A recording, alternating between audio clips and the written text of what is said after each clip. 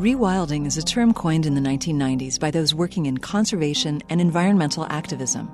It refers to large-scale wilderness recovery that allows natural processes and native wildlife to flourish in their proper place. Today, rewilding has entered the mainstream discourse and work within conservation biology.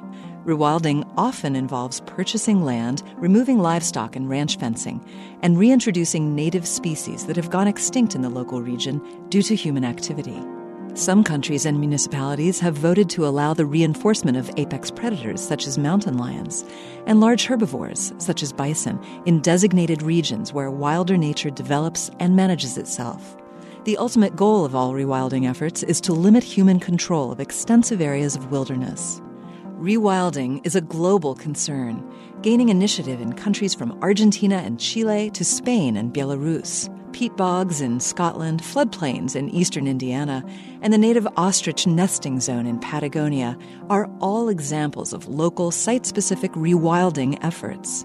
Rewilding is often undertaken by conservationists to prevent habitat collapse brought on by human farming and development. It often takes decades to develop and adopt the plans to breed and propagate native animals and plants in local regions to achieve healthy biodiversity. Many conservationists say that rewilding is essential, not only to preserving the landscape and wildlife, but also our own clean water and forests.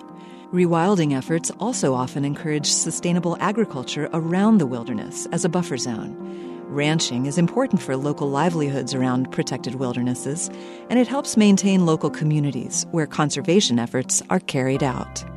This moment of science comes from Indiana University. I'm Yael Cassander.